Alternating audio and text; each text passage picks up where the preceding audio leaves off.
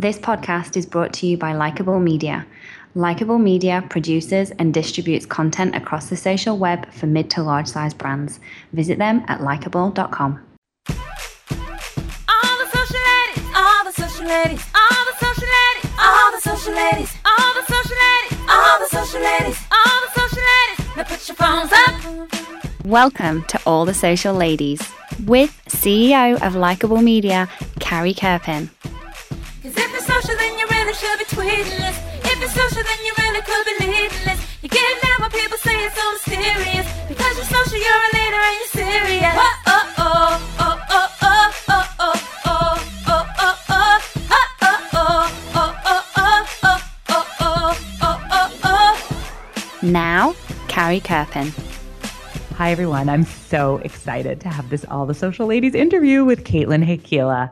Caitlin is the social media manager for Allure, and for over 6 years, she's been building and managing communities, which is something that we do in social media, but it takes a really, really smart, focused person to be able to stay in that space, in the trenches with the communities for that long of a period of time. She's done it for tons of brands. We're looking at Food.com, The Cooking Channel, Bed Bath & Beyond, and Everyday Health, along with Allure. You'll hear about their strategy of driving traffic and using social to drive traffic to the site. And you'll hear a little bit, which I really loved, about the sort of digital transformation of print. Really fascinating stuff here today. I can't wait for you to take a listen. So go listen. Welcome, Caitlin, to the show. Thank you. I'm so excited to be here. I am so excited to have you here. And I know that you've been building social communities for a really long time. I would love to hear the story of your career. Sure. So I graduated from Syracuse University, where I was studying. Nice. I was studying communications and writing. And I knew I wanted to do something where it involved writing and talking with people and building communities in some aspect, but I didn't, social media at the time wasn't as big as it is now, and brands weren't really participating as much back then. So my first job, I was actually working in marketing at a retail real estate company, kind of random. I moved to New York, and it was kind of the first thing I found. And I don't know what made me do it, but I started kind of building this social following for them on platforms like Twitter and Facebook. This is before Instagram and Snapchat and all of those. And I kind of just fell into it, and I was good at it, and it was a really fun way for me to connect with their audience. And from there, I started doing social media for other brands like Scholastic and Everyday Health and Scripps Networks. And now I'm at Allure. Amazing. So were those all different positions? Did you have lots of different positions at lots of different companies, or were you doing that eventually at an agency? Yes, all different jobs. For a little while, I actually had my own social media agency that I started, and I had a bunch of different clients.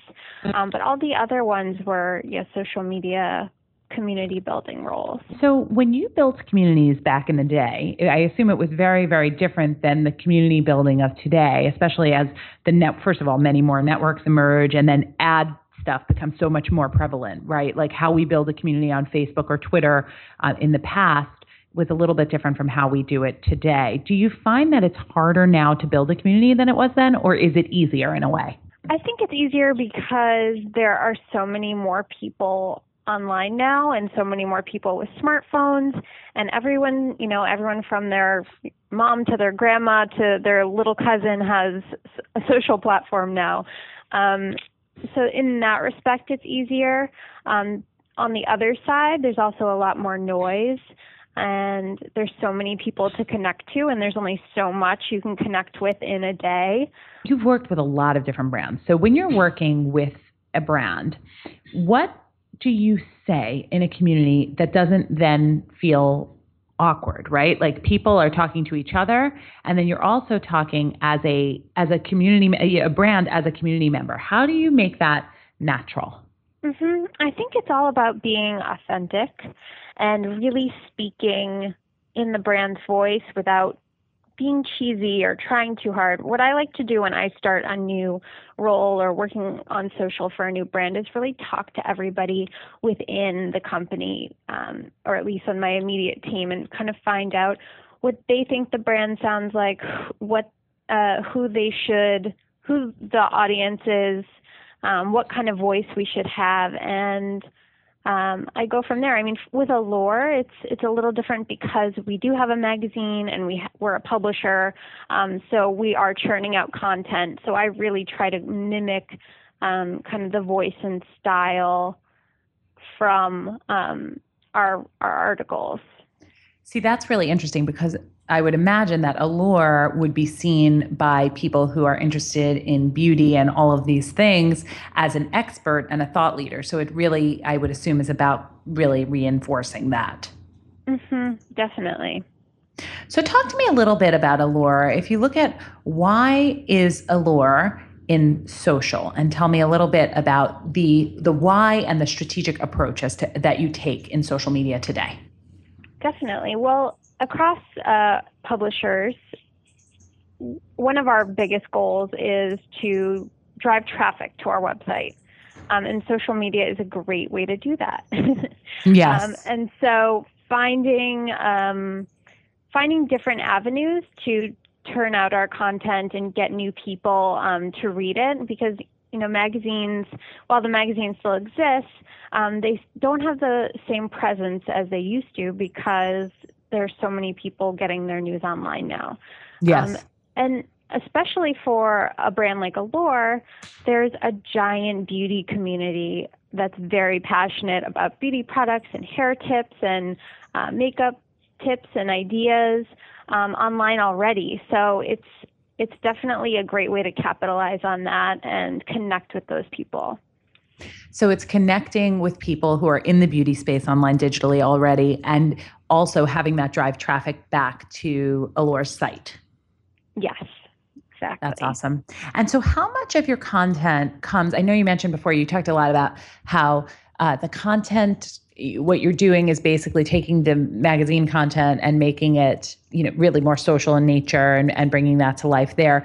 How much of that is created based off of that, and how much of it is curated from people who are in the beauty space online and using kind of their insights and resharing them, crediting them, that kind of stuff? Well, our news has changed a lot. We have the print magazine, and a lot of that is kind of turned a little bit to create it into digital content. But a lot of the content that we get now is from the social space. So, for example, we might find, the best hairstyles on Instagram right now and create an article about that. And another example might be the 10 best beauty icons to follow on Snapchat.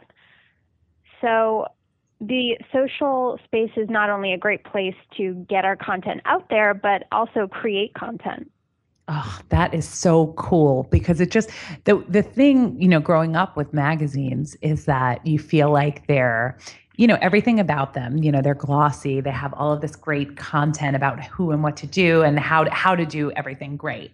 And now when you look at it, that the community actually has a chance to participate in that content and add value to that content must be so empowering for the community. Do people freak out when you name them and reach out in that way? They must. Yes, they do. They get very excited, and I feel such power to be able to connect with people from the Allure handle and them feel so excited about it. And that just shows the power of the brand is still there, even though the space has changed a little bit from in print to digital. Well, I actually love how you guys are transitioning, and that what you've done with the site and really made it a little bit more digital in nature, signing up for the newsletter, that kind of stuff is really, I like that transition. And it must have not been easy at the organization to do that. In terms of your structure and like who handles social, how many people, how it works, talk to me a little bit about how does that infrastructure work at Allure? Who's doing the social? Are you on the communities 24/7? Tell us all about it. Pretty much. We have small digital teams. We are, still transitioning into becoming more digital and more social focused. Currently, it's me and one other associate social manager that handle all of our platforms. And we sit on the digital editorial team, so we work really closely with all of our editors and those who are writing the content. And so you're managing the communities themselves, like every network you're on, is that you or is it a team? Yeah, it's me and one other social manager. So we're in the trenches every day, talking to the fans, writing the content. Yeah. Okay, so this I ask of anyone who's managing a community. Do you find it difficult to shut it off? When you get home from work and you go visit your dog Wallace, who I love already, and your two cats, when you get home, can you turn it off? Or are you constantly checking the Allure handles and seeing what's going on? I think that's the hardest part of being a social media manager in any sense. It's constant. Social media never ends. And it's something that I struggle with. I really try to turn it off as much as I can to have that, balance. Luckily, there's two of us, so that helps a lot. But I think that's one of the hardest things when you get into being in social media. A lot of other jobs, when, you go on vacation or take a day off, you can put the work aside and go home and relax, and that's it. But the social communities don't end just because you take a day off. But I would imagine the rewards for you of seeing people who are so thrilled really kind of help benefit that. Because for me, when I see community managers, it's like they can't shut it off, but also it's like the good moments of making the community happy or watching that community grow are just so phenomenal that it becomes sort of worth it. Yes, definitely. There's some great rewards from it, and it's really exciting to build something. But I'd say for anyone who becomes a social manager, really try to focus on having that balance. Awesome. So you talked a little bit about website traffic being the primary goal. How important is reach and engagement to you and these other metrics? What does a successful sort of social campaign or year in social look like to you? Definitely. I think it depends on the brand's priorities. For us, traffic has been, especially in the last year, our number one goal. I think growing, our audience numbers, those engaging, are also really important. But because primarily it's traffic, it's the big thing for us right now. But, actually for 2016, growing our audience numbers is a really big goal for us. So those can kind of change and switch back and forth, but I think all of it's very important. And given the change in algorithms and how they've really sort of pushed towards paid media on these networks, do you guys have a paid strategy in place to help drive that traffic? Or is it like you're trying to do it all rogue, all organic, all the time? That's one thing that it's always changing. Facebook just made another change last night to their algorithm. So we're always pivoting and changing our editorial strategy, changing up what kind of content best works for our audience and for the algorithm. I think we're up for dabbling more in paid this year, but we really try to be as organic as possible. Yep. But that changes every day. So wow. So which network do you think is performing best for Allure, and which is your personal favorite network? Yes, I think Facebook has been our biggest social platform for Allure. It's our biggest traffic driver. It's where I think, there's just such a big audience on Facebook, so there's just so many more people to connect with. I personally love Instagram just because I really love taking pictures, especially of my pets. And, I love it. I also used to be a food blogger, and I had a supper club, so putting food in there is a priority for me. Oh, that's fun. I love food blogging always, at all times. Yeah. I love any pictures of food. Anytime I see them. But wait, you had a supper club? Can you explain that to me? I did, sure. So it's kind of been on hold for a few months because it is so demanding, but I love it. It's called The Sauce. And basically once a month, I would hold kind of these underground supper club events where I would invite a chef to a space Oftentimes I would have an artist or a musician there to provide some entertainment. And it's really fun. I'd have like 15 to 25 people depending on the size of the space. And we would have some great food and drink and art and music. And it's just a really fun event that I did. That is so cool. Okay. How do you make sure, as somebody who's managing communities, how do you make sure that you have time to do things you also love outside of communities? I know that's the hardest part. I think that's one of the things, if I had to give advice to anyone, whether you're in social media or not, I feel like meeting as many people as possible is very important. I spent so many years going to events and meetups and also engaging on social media platforms with people and taking classes and doing these events and my blog. And I'm so glad I've done it all because I've met so many great people that have been big parts of my career, and also some of my closest friends I've met on platforms like Twitter, which is so funny to think now. And it is hard to balance, but I think, as somebody who, especially if you're in social, having your own brand and having your own presence is really important. And yep. I always think of, things like my supper club and my blog as a big extension of me and my brand. And so what advice would you have for people who really want to get into this space, who want to be at the forefront of managing communities and working for a big brand? What advice would you have for them? I think it's important to really stay in the know about social media. I think that's one of the biggest challenges is there's so many new platforms and it's always changing. And I think learning as much as you can about social media platforms and what's coming up next is a great way to be really valuable to a company because you kind of know something that they don't. So I'd say there's all these social media and community manager meetups that I often do that's a really great way to talk to other people in the space and just learn more about what's coming and what's working for other brands. Oh, I love that. All about staying current. That is really cool. Awesome. So Caitlin, where should people follow you if they want to connect with you, and where should they follow Allure? Definitely. So on Instagram and Twitter, you can follow me at Caitlin Haik. So that's at CAITLINHEIK.